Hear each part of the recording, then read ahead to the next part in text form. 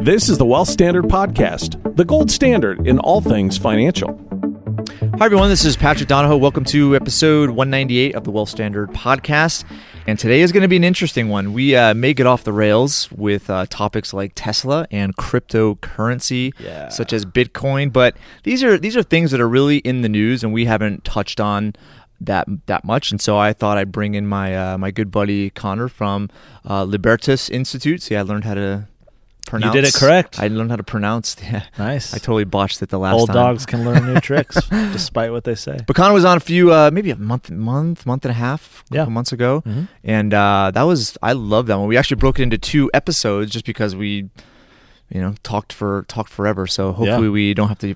Well, your time can be long-winded, but yeah, so can I. It's dangerous when you put 2 long-winded people together. But yeah, I think you've been talking a lot about cryptocurrency lately, and Tesla. I think there is a somewhat of a unique situation going on in Utah when it comes to Tesla. They they weren't able to establish what they wanted to as far as the dealership is concerned, but also the cryptocurrency, mainly Bitcoin. And I know there's some other kind of derivatives of that have really gone crazy these last couple of weeks. I definitely wanted to talk about that because I know a little bit about it, but I want to know more. And so I brought you here to teach me, I'm excited. To school me on the philosophy of cryptocurrency. Let's do it. And then I can maybe throw a few angles at you, throw some curveballs. I like it. See what you're see if you can take my left-handed curveball. Sounds good.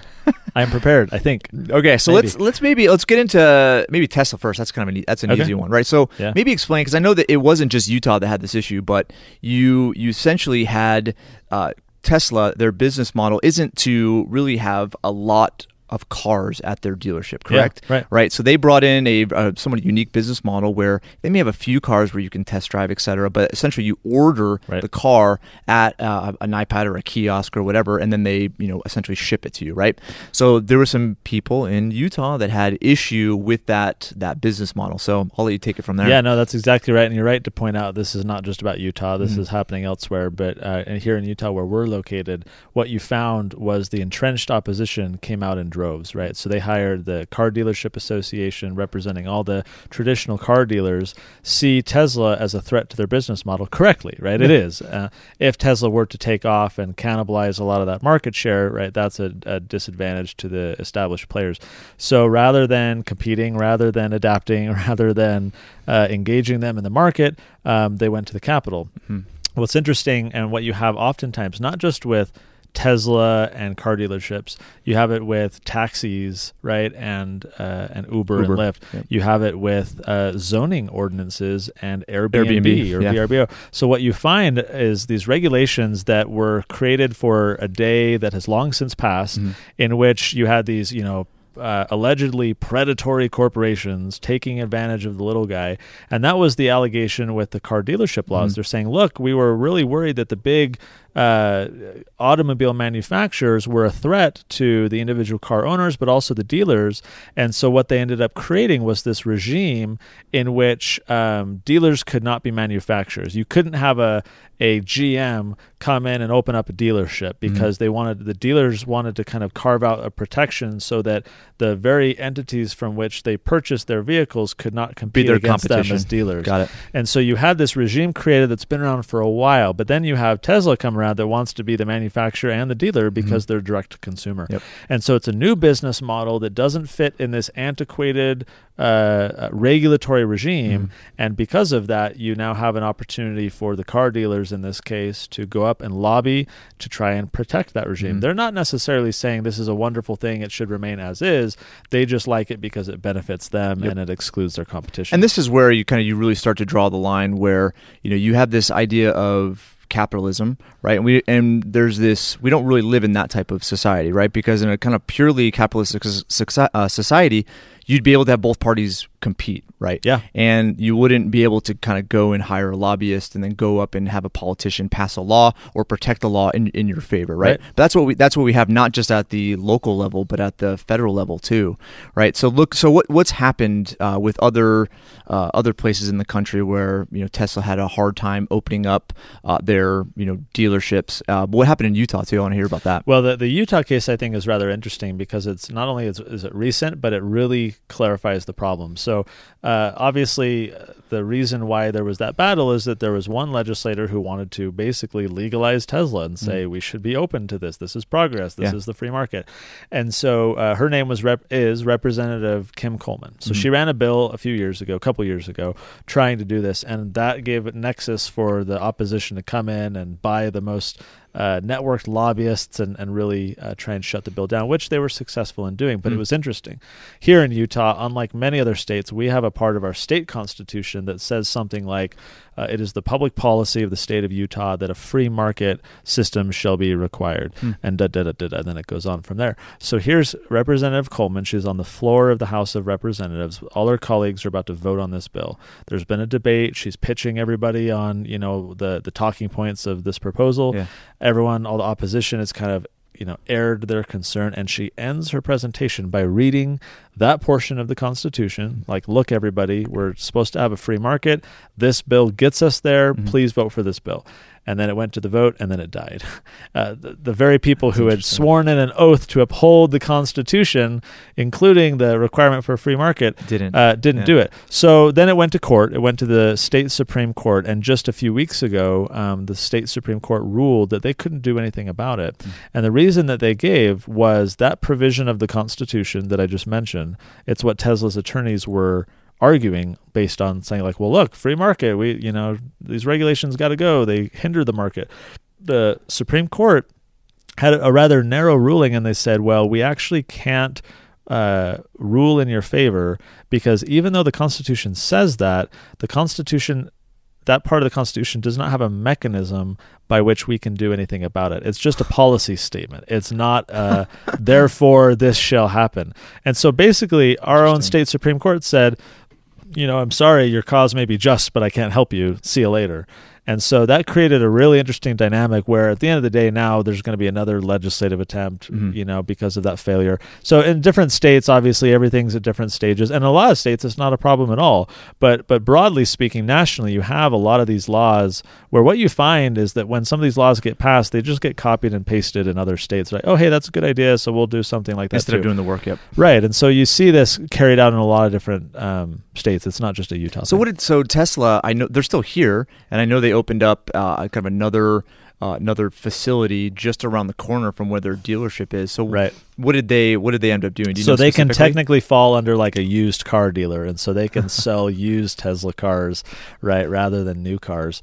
And so they're trying to kind of find the wiggle room around it. But yeah, they opened up this dealership, this store in good faith. And again, the question becomes, who is harmed by Tesla operating? If anything, it's quite the opposite. People are benefited. People want this. There's a market demand. And of course, you get a lot of the fear mongering on the other side where they say, well, how are people going to get their cars serviced? And what about this, that, and the other? And it's all these arguments that are, I think, specious at best. Yeah. When you kind of peel that layer away, you really realize the people making those arguments are just using those as a way to generate sympathy, when at the end of the day, they care only about their bottom line. Well, it's the nature of innovation, right? Innovation is always going to be disruptive. And if you look at competition always ends in inefficiency, right? If you have the proper environment.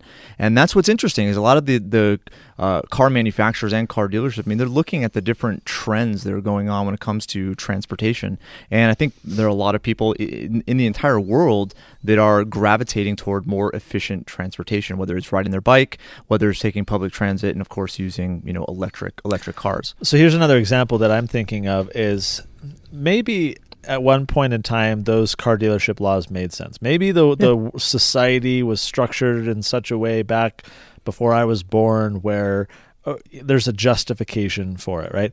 But I think about that with something called occupational licensure laws, right? These are laws where if you want to engage in a licensed profession, you have to jump through the hoops. You have to get a license, which requires a certain type of degree and a certain number of hours, and you got to pay a fee and pass a test. There's a food service license here in Utah. Right? Yeah, but there's tons, right? Obviously, physicians and attorneys and CPAs, massage therapists and landscape architects, and so this has actually become a big problem. Where in the 1950s, in America, the number was actually about 1 in 20.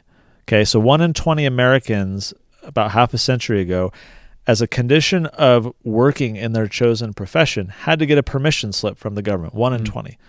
That number today, a little over half a century later, has gone from 1 in 20 to 1 in 3. Oh my gosh. So we live in a society where more and more people have to seek the permission of the government to do what they want. Now, the reason I bring this up is I think there's kind of a connection between the Tesla thing. Maybe car dealership laws made sense once upon a time. Maybe occupational licensure laws made sense once upon a time when out of a desire to protect the consumer, you want the government as this third party to kind of certify that they know what they're doing. Yep. If they're going to cut me open, I want to make sure they passed a test, yeah. they've studied enough, right? And so that makes sense. But for example, now with the internet, anything you buy on Amazon, you look at the rating, right? Any person you employ, college professors, you go to ratemyprofessor.com, right? We live in a day when people have this information to make informed decisions on their own. So whether it's them buying a Tesla and understanding the nuance and the risk and the potential of doing that transaction directly themselves, or hiring someone to pour a concrete pad in their backyard, I bring that up because we did that 2 months ago. I don't care if they had a license. I wanted to see their examples. I wanted to see references. I wanted to see... And you have the technology nowadays to find that information out yourself. Yeah, I used a service called Thumbtack where they had been employed by a bunch of people through the system who had then rated them. There were photos of past jobs. All his info was there. I didn't care if he had a license. So we live in a day where I don't think licensure laws make sense anymore. I think we live in a day where we can now transact a little bit more directly one with another, which will carry over later into our cryptocurrency discussions. We don't need these intermediaries anymore. We don't need these bureaucrats to sit in the middle of us. I can't remember whose quote it was. It's like the closest thing to eternity is a government program. Ronald Reagan. Yeah, it was Reagan. That's what I thought. Yep.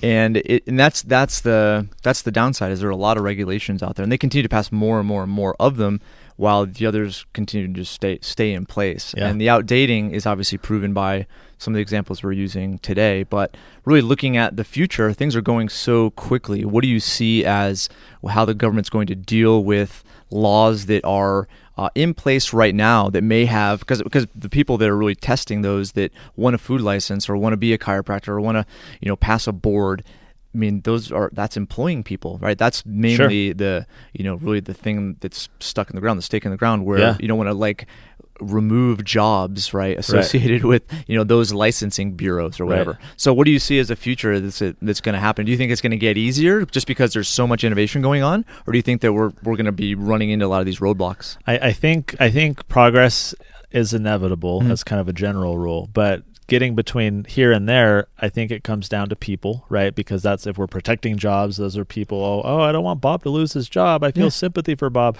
And so there has to be kind of a transition. I think there has to be attrition. I think there has to be kind of a process to get us there. But I think if you look at Uber's strategy, this was genius. So we, here in Utah, we broke the story a few years back when Salt Lake City, was fining drivers $6,500 for driving Uber and Lyft because of the taxi laws and the transportation laws around the airport. So they literally had government employees using the app to get a ride, and as soon as they would get dropped off, they would pay the person in the app and give them a ticket. Now, Uber's strategy was genius and this was in their playbook. They were doing this not just in Utah but elsewhere. They had raised up enough capital where they told their drivers in places like Utah $6,500. The story we broke that we ran with to kind of expose what was happening was a single mom, right, who was doing this. She couldn't afford $6,500, but Uber's strategy was they paid for the citations. They told their drivers, just keep going. We'll pay for the fine. No big deal, right? So Uber had raised enough money to do this. Well, the reason why that relates to your question of what that transition is to, for these disruptive technologies is that when Uber had done this for a while, they had a constituency. They weren't this new company saying, Mother, may I please operate in your city, because they have no constituency. They have no leverage. They have, nothing.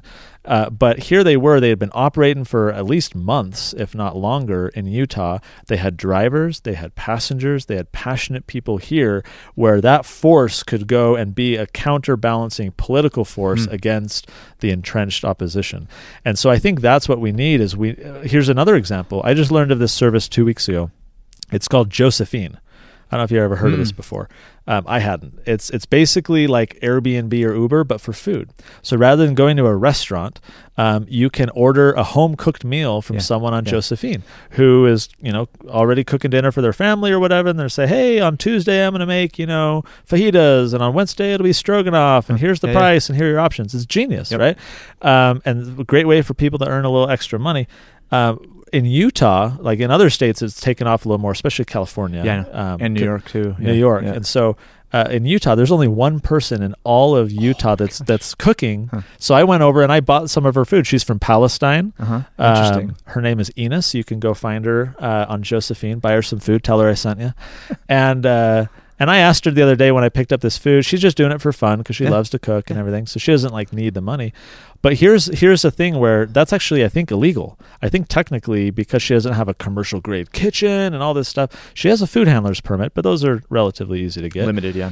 And so if Josephine were to come into Utah and say, hey, we want to disrupt your entire regulatory model and allow anyone to cook for anybody else, that's going to have a ton of opposition from all the restaurant folks who have all the regulations say, hey, we have to comply with this. She should too. Whereas if there's 80 cooks on Josephine and all these people who benefited from those meals. Now there's clout. Yeah. Now there's clout. Now there's that counterbalancing force. So I think what we need in disruption is these constituencies who can be head to head against the opposition. If disruption goes in and just says, hey, can we please have permission to do this? It's not going to happen. You just need to start doing it like Uber did. Regulations be damned, basically, and trudge forward and say, we're doing the right thing. We're helping people out. We'll deal with those regulations once we have to go to blows. But for the meantime, let's just go help people. Yeah, it's interesting. I was at Dreamforce in San Francisco. It was probably 3 years ago, and Benioff, in his main kind of keynote, spotlighted that type of company. And I heard their servers crash because of the publicity that they got. But I remember looking, and they didn't have anything in Utah. But it does go to those local laws where, I understand there's a time and a place for it, but right now, it's definitely in the way of innovation. And there's a lot of that. So do you think with Uber, with Josephine, with Airbnb, with a lot of these groups that have really kind of towed the line with existing legislation, do you think it's going to get easier, or do you think that we're just still going to kind of push up against it? Obviously there's the constituency and building some momentum behind it. Do you think it's ever just going to get easier? Because this one right now only has one, so they can easily shut her down. I think the benefit though that we have is you just rattled off a bunch of company names, right? And these are companies that people are familiar with. They're companies that people like. People love going to Airbnb rather than staying at a hotel. People love taking an Uber from, going to a conference. And so people like these services. They know about them. They have good positive ID. I think what that's doing is it's acclimatizing the public to innovation. It's getting people used to disruption, and not just getting used to it in okay, I'll tolerate this, but they're excited about it. They like what's happening. And so I think broadly speaking, for voters, for the public, for media outreach and stuff, I think we have the benefit of having had to go through so many headaches. So we do this, with Libertas Institute, it seems like every single year there is a company that is facing a regulatory battle. So we had Uber and Lyft that I mentioned, the $6,500. We had Airbnb that we dealt with last year. You did the food trucks. Food trucks that we did as well. We have the first in the nation food truck freedom law. There was one called Zenefits. There's this creative HR insurance company, and they were illegal in Utah. Right? And so you have time and time again, and Tesla, obviously. Yep. Is still illegal. And so it seems like this is happening enough. And even though it's taking a little while to figure out the legislative dynamic with Tesla, for example, it's still not legal. The public clearly wants this. And so it's going to happen. There's no way that these laws can remain on the books for much longer. It's inevitable that it's going to change. And meanwhile, people are getting Tesla. People are eating at food trucks. People are, renting out their home illegally, and cities aren't enforcing it because they know it would be a PR backlash if they crack down with their stupid regulations on something that people love. Yep. Well, I think in the end, because you just made a statement that said people want this. And I look at that, and I don't know if they specifically want the service. They just want cheaper and better, right? And in the end, that's the nature of innovation. And that's, I think, in a sense, the nature of human beings, or at least entrepreneurs that are really looking at inefficiency. They're looking at problems. They're looking at things that they're becoming more expensive and figuring out a way to make them cheaper with more quality. But in the end, you're always going to face those type of battles. But I do agree with you. I've always said that, I think there's going to be this like kind of convergence of innovation and government, right? Where right now the government plays a role where, they're kind of this, protector of our rights and protective of our, sure. Yeah. And you look at that and there's a degree of truth to it. But at the same time, you start to get into the weeds and ask, what are they really protecting with all the different laws that they're making? And really, in the end, I think that human beings are coming up with different technologies, whether it's the ways in which you're rating restaurants or rating services online. Yelp is one of the more popular sure. ones for restaurants. Yeah, if there's a rat in the in the kitchen, right, or there's bad food, it's all over those ratings. And so you don't need necessarily licenses or cleanliness type of inspections, right, to determine whether there's good quality at that restaurant or not, sure. right? So I look, going kind of into the cryptocurrency, because I think it's a good transition, right? I think as you look at what it's doing, it's fascinating, right? And I think that it's going so quick, and there's so many derivatives of kind of the original crypto, or at least the cryptocurrency that had blockchain associated with it. Yeah. But you look at really how quickly it's going. First off, maybe let's discuss why. Like why has this kind of? I have a guy that I work with who's a brilliant developer, and he's loved it for years, and just try to teach me a few things here and there, and I'm just like yeah.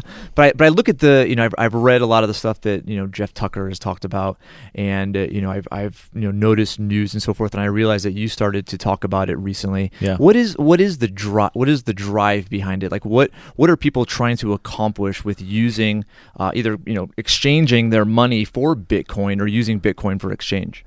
Oh, it's a great question. And I say this as someone who owns a little bit of it and wish I owned a lot more of it. But someone who's been following the news a while. There's also, there's not just the technical aspects to blockchain and Bitcoin and other cryptocurrencies, but there's also the philosophical. Mm-hmm. And I think that's what draws a lot of people. The philosophical is decentralization. It's this is a big word that I'll unpack, but it's disintermediation.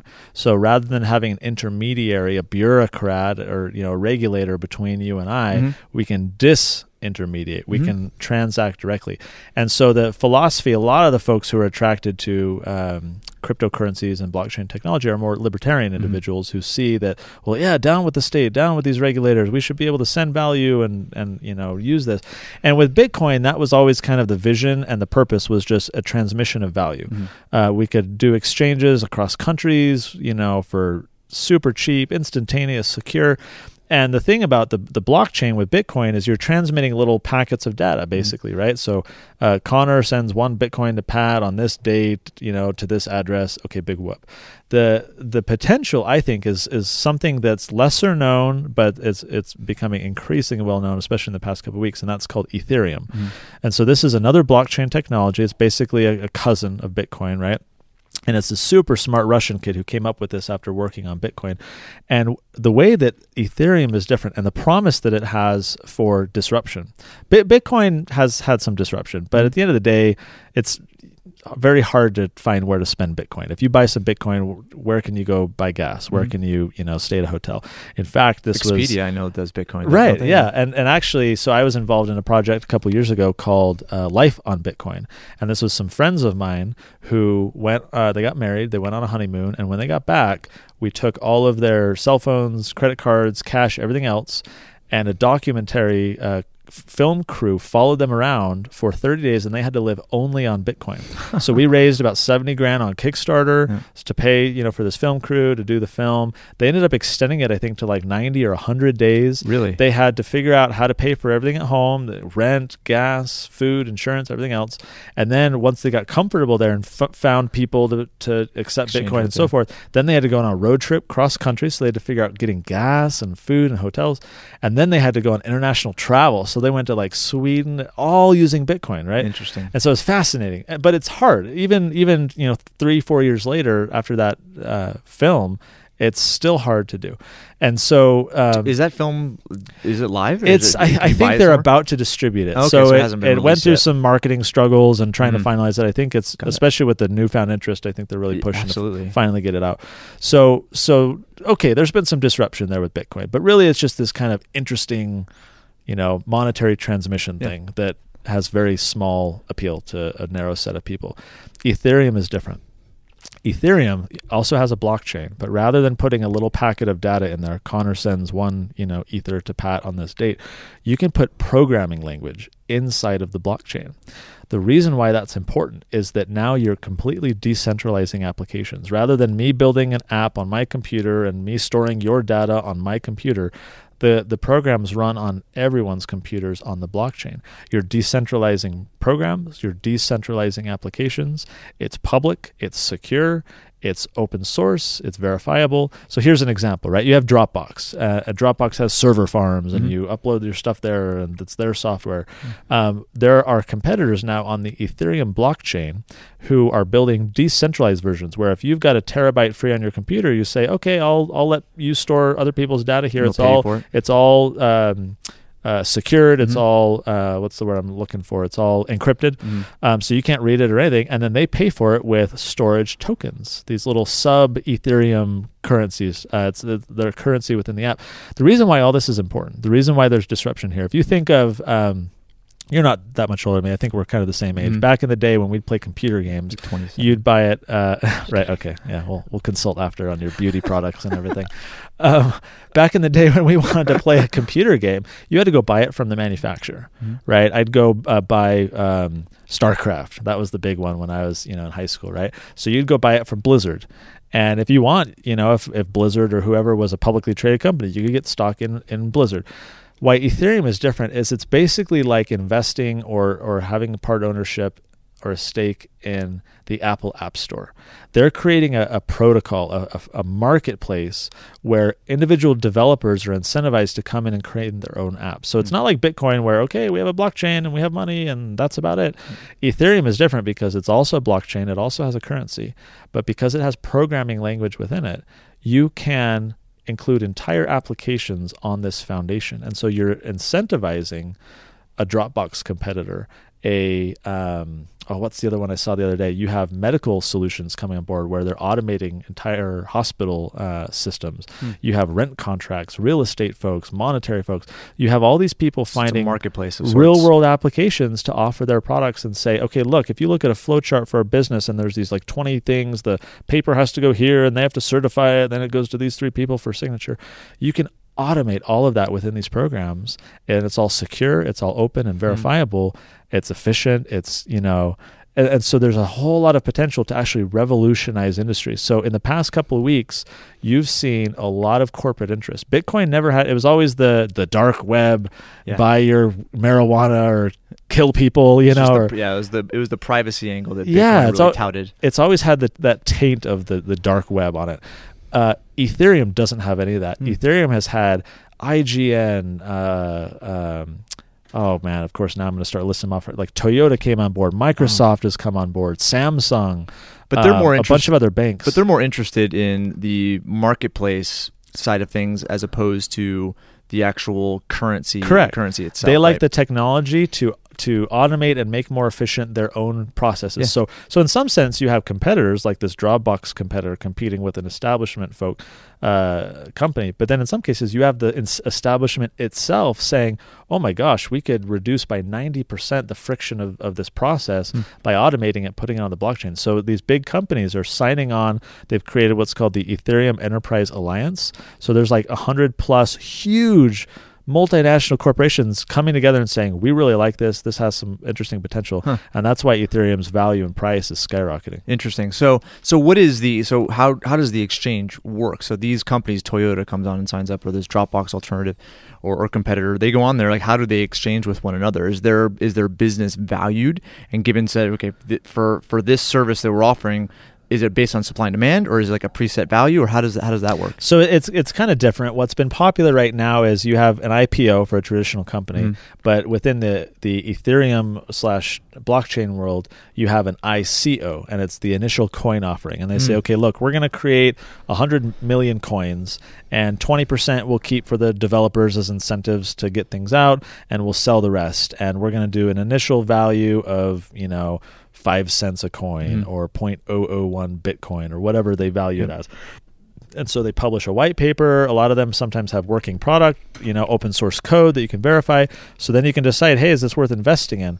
Some of these guys, I saw one ICO the other day that raised, I think it was like $25 million in 5 minutes. Oh, what's really interesting about all this for me from an investment perspective, and my disclaimer here, not only do I not do this professionally, but I suck at investing. So don't take any of my advice.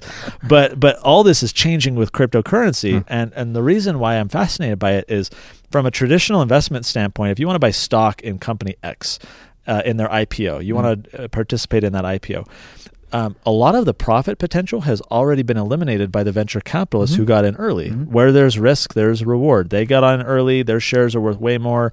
And so you buy stock in IPO and okay, you'll get incremental improvement most likely, but the potential for a really accelerated, profit is in the early stages. That's why the ICOs are really interesting, because it democratizes venture capital. No longer do you have these traditional firms and traditional processes, and they, eat up all of that profit to then recycle into gaining yet more profit in more companies. Now anyone can buy a little bit of a storage token in the early days. Anyone could have bought or did buy Ethereum in the early days. I mean, I know computer geeks, right? These are the guys who kind of were the early adopters. I know folks who got involved early in Bitcoin. They're multimillionaires now, and they just heard about it and invested, and off it was a new go. Technology. So as I've looked at all of these, this is Ethereum. I've heard the name before. I didn't know there was a marketplace associated with it, and you had these different type of public offerings, right? But looking at really the relative value side of things, I mean, you still have a government sponsored currency as essentially the clearing price for everything. That's the relative value. Sure. So if you were to look at whatever an Ether would buy, or whatever a Bitcoin would buy, it's all going to be relative to a standard currency. Sure.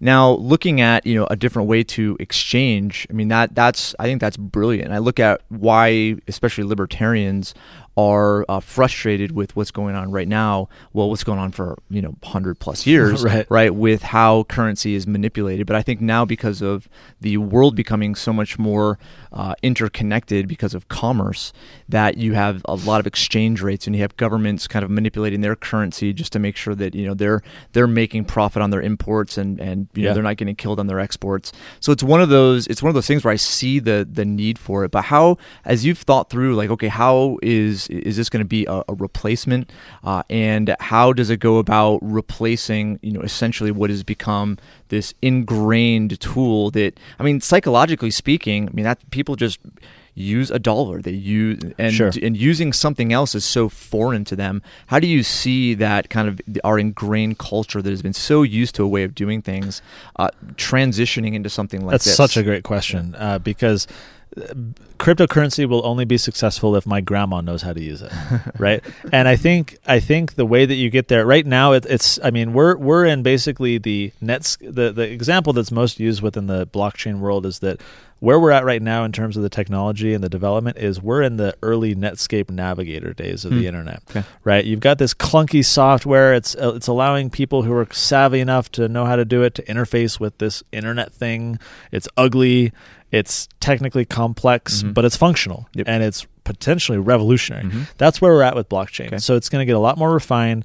You have to have a layer of abstraction. The fact that you can pull up your phone right now and access data on a computer a million miles away, my grandma has no clue how that works. It just works. And that's where cryptocurrency has to get and will get, because people who are the developers right now recognize that mass adoption is only going to come through abstraction. It's not going to come if you know how to scan a QR code and you know what public and private keys are and you know what blockchain is and what wallets are. That will be the underpinning of the system, much like TCP/IP or HTTP or port 80, right? Those are the underpinnings of the internet, but no one has any clue about that. It's all behind the scenes. And there are developers and smart people who know about that and work on it, but that's not what the public understands. That's where we need to be with cryptocurrency. What I think is interesting is when you look at these companies signing on, they recognize that they're not going out to their shareholders and saying, hey, we're going to do all this geeky stuff. They're just trying to improve efficiency. They're trying to increase automation and decrease costs. And when that's the message that gets to the end user of, hey, this is what we're doing, this is, behind the scenes what's happening, I think that's when we're going to start to get closer to more complete adoption. We don't need grandma to know what her private key is to send Ether from her wallet to mine. She needs like Venmo. You just want to be able to go out and say, send some money over to Pat. Right? I need food, and here's what I have to exchange for the food. Right. That's essentially it. Yeah.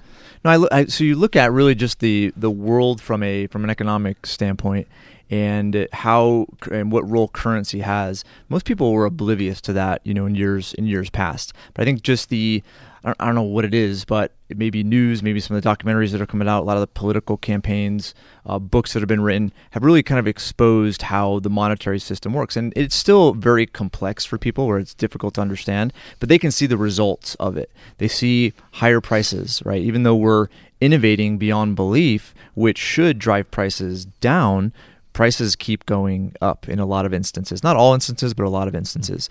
So if you look really at the reasoning behind that, it comes down to how pretty much everything in our society is leveraged, right? Everything is based on a loan. It's a debt-denominated transactional society. And you look at, whether it was interesting. I was trying to explain this to someone the other day, and I just started using college and started using a car or a house, which are very common purchases for people, right? If there was no debt, like if you couldn't get a mortgage, nobody could get a mortgage. It was outlawed. How much would a house cost, right? Right. It wouldn't cost what it costs today, because today people buy a house based on what they can afford in a payment. Right. Same thing with a car. Same thing with college. If you just outlawed college loans, right? College funding, then you would not have the prices of tuition because no one would be able to afford them. It's not sustainable. Exactly. So if you look at really how prices have continued to go up and you start to peel back some of the layers, it's because of this debt-based society. And that's what's really interesting about cryptocurrency and about all of these different technologies that are coming out, is that the only tie to debt that they have is the exchange with the dollar. Sure. Okay. Once that starts to be compromised, that's where I really see an interesting correction take place, because if once you have really a currency, right, that doesn't have any type of debt backing, that could be really interesting. I think that's going to help society as a whole, right? Because people have to continue to earn interest. They have to continue to work more in order to be able to afford just the staple things, which, all things being equal, those costs should be going down because human beings figure out a way to make things better and cheaper and more available. Sure. So have you had similar thoughts to that as far as like what that? Because I look at that's kind of the friction associated with a transition between where we're at today and where we could be in the future when it comes to a medium of exchange. And let me tie it back to Tesla. When we think about what the lack of competition can do, it allows the entrenched players to increase prices, decrease quality. You don't have the same incentive. I think we have debt-denominated money, but we also have no competition in money. The reason why they can get away with that is because they don't have to compete. Whereas if we had, legalized competition in currency, they wouldn't be able to do that. Much like college prices wouldn't be able to be jacked up so high. It's because of lack of competition, the controls that government puts in place, that allows for all that friction to even exist in the first place. And so the thing that I love about cryptocurrencies is that you can move around right now. Just the other day, I sold some Ethereum and I bought some Ripple, and I sold some Litecoin and I bought Bitcoin. And as their relative price is increasing and decreasing to one another, you can move around very easily. And you see what the market does. And obviously markets impact fiat currencies, and each country's fiat currency is going up and down relative to one another. We understand that. But even within an ecosystem, the thing that I love, for me, I'm kind of an open borders guy in that borders are completely fictional and arbitrary. I love the idea of cryptocurrency because it's basically the opportunity to exchange value with anybody in the world. There's none of this arbitrariness in the way, none of this abstract dollar versus euro versus yen or whatever. And so I like it because there's competition. And if right now, Bitcoin is having a big problem. It's going up in price just because all cryptocurrencies in the past couple weeks have been going up because of all the attention that's been had.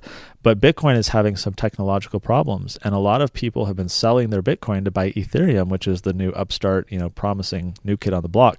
And so I love the ability and the ease with which you can move between them. And I agree that, we got to get away from the dollar, the debt denominated money. And I think the best thing we can do is force some competition on the dollar. And the more mainstream that cryptocurrencies get, I think that there's real potential. And regulators can't really do much about it because it's such an open system. It's not on one server. They can't go to Google and say, hey, shut that down. It's everywhere. They'd have to literally shut down the internet to stop cryptocurrency. And so who knows? They might try someday. They may. I wouldn't put it past them. But I look at it's interesting just to see how quickly our just society is evolving, and it's exciting. I'm not sure what's going to happen in the future, but I mean, whenever you have innovation, you have disruption. But what's awesome is that it's not a kind of a disruption in a closed, as you put it, ecosystem. It's like the whole world, because the whole world is really benefiting from a lot of these innovations, and hopefully that creates, similar to the clout we talked about before, it creates the influence where something has to be done. So I sense that we're closing, so I want to add at least this note before we get towards the end. It's so easy with this entrenchment, whether we're talking about Tesla or we're talking about taxis or we're talking about hotels, and all these people, these entrenched interests, they will always use fear. They will always try and paint scary pictures. They will always try and scare you about these edge cases that likely, but what if that happens? And, what if, like Josephine, what if you get a meal and you get Ebola. sick, right? It's always fear. And the opposite, the antithesis to fear is love. And so the thing I like about disruption is you think of the positive, the love-based examples of how this new technology can benefit people's lives. Think of an immigrant who comes to America to work hard and rather have to spend 15% of the money that he's sending back home on a Western Union transfer fee. He can send all of it. Think about missionaries doing humanitarian work in a third world country where there's huge mobile adoption, and they can send a little Bitcoin and say, hey, go buy some medicine in your communities, right? The applications are huge, and the potential for improving our lives. Some people will suffer. I mean, innovation always harms the people who are clung to an antiquated model. But in the aggregate, there's so much opportunity for doing good. And that's what excites me, is because we have a lot of inefficient systems. The debt is horrible. Like they're getting away with fleecing college students. There's all these bad things happening. And I like disruption because of the positive and the love-based examples that we can truly help people. There's going to be people who try and stop us, but let's keep moving forward, trying to help people. Well, I'll end with something similar, which is, I think with cryptocurrency, with money, because there's so many documentaries out there, so many people talking about it. But in the end, really, what I look at is there's not much I can do to control what the future is going to hold as far as what I use to exchange what I provide as value with somebody else who provides value. I know there's going to be something. And so the focus that I've, really kind of settled on is, if I'm valuable, if I learn, if I network, if I associate, then it doesn't matter what the currency is. As long as there's a currency, I'm going to be okay if I know how to create value. But in the end, I think that, really it's fascinating to see what a human being can do, what a mind can do, right? Just with everything, not just the cryptocurrency side of things, but the development of all. Because I've looked into it, and it's incredible how we got to this point in just the history of man, right? We go from like 100 years ago, hardly having electricity, to now talking about things that people 100 years ago would have no clue of even where to start having a conversation with us. Totally. So it's fascinating, and I would say for some people it may be scary, right? Because it's not what's known, it's not what they've experienced, it's not what their experience has been for the last however many years. But it's okay, right? It's cool. Accept it. It's going to happen, and figure out a way to thrive and be happy with it. But that's what I would say. Even the poor among us live better than kings did a century ago. Yep. Right. The standard of living, like the rising tide lifts all boats. Yeah. And some people are going to be scared. They'll lose a job. They'll have to retool and figure something else out. But you're right. You invest in yourself.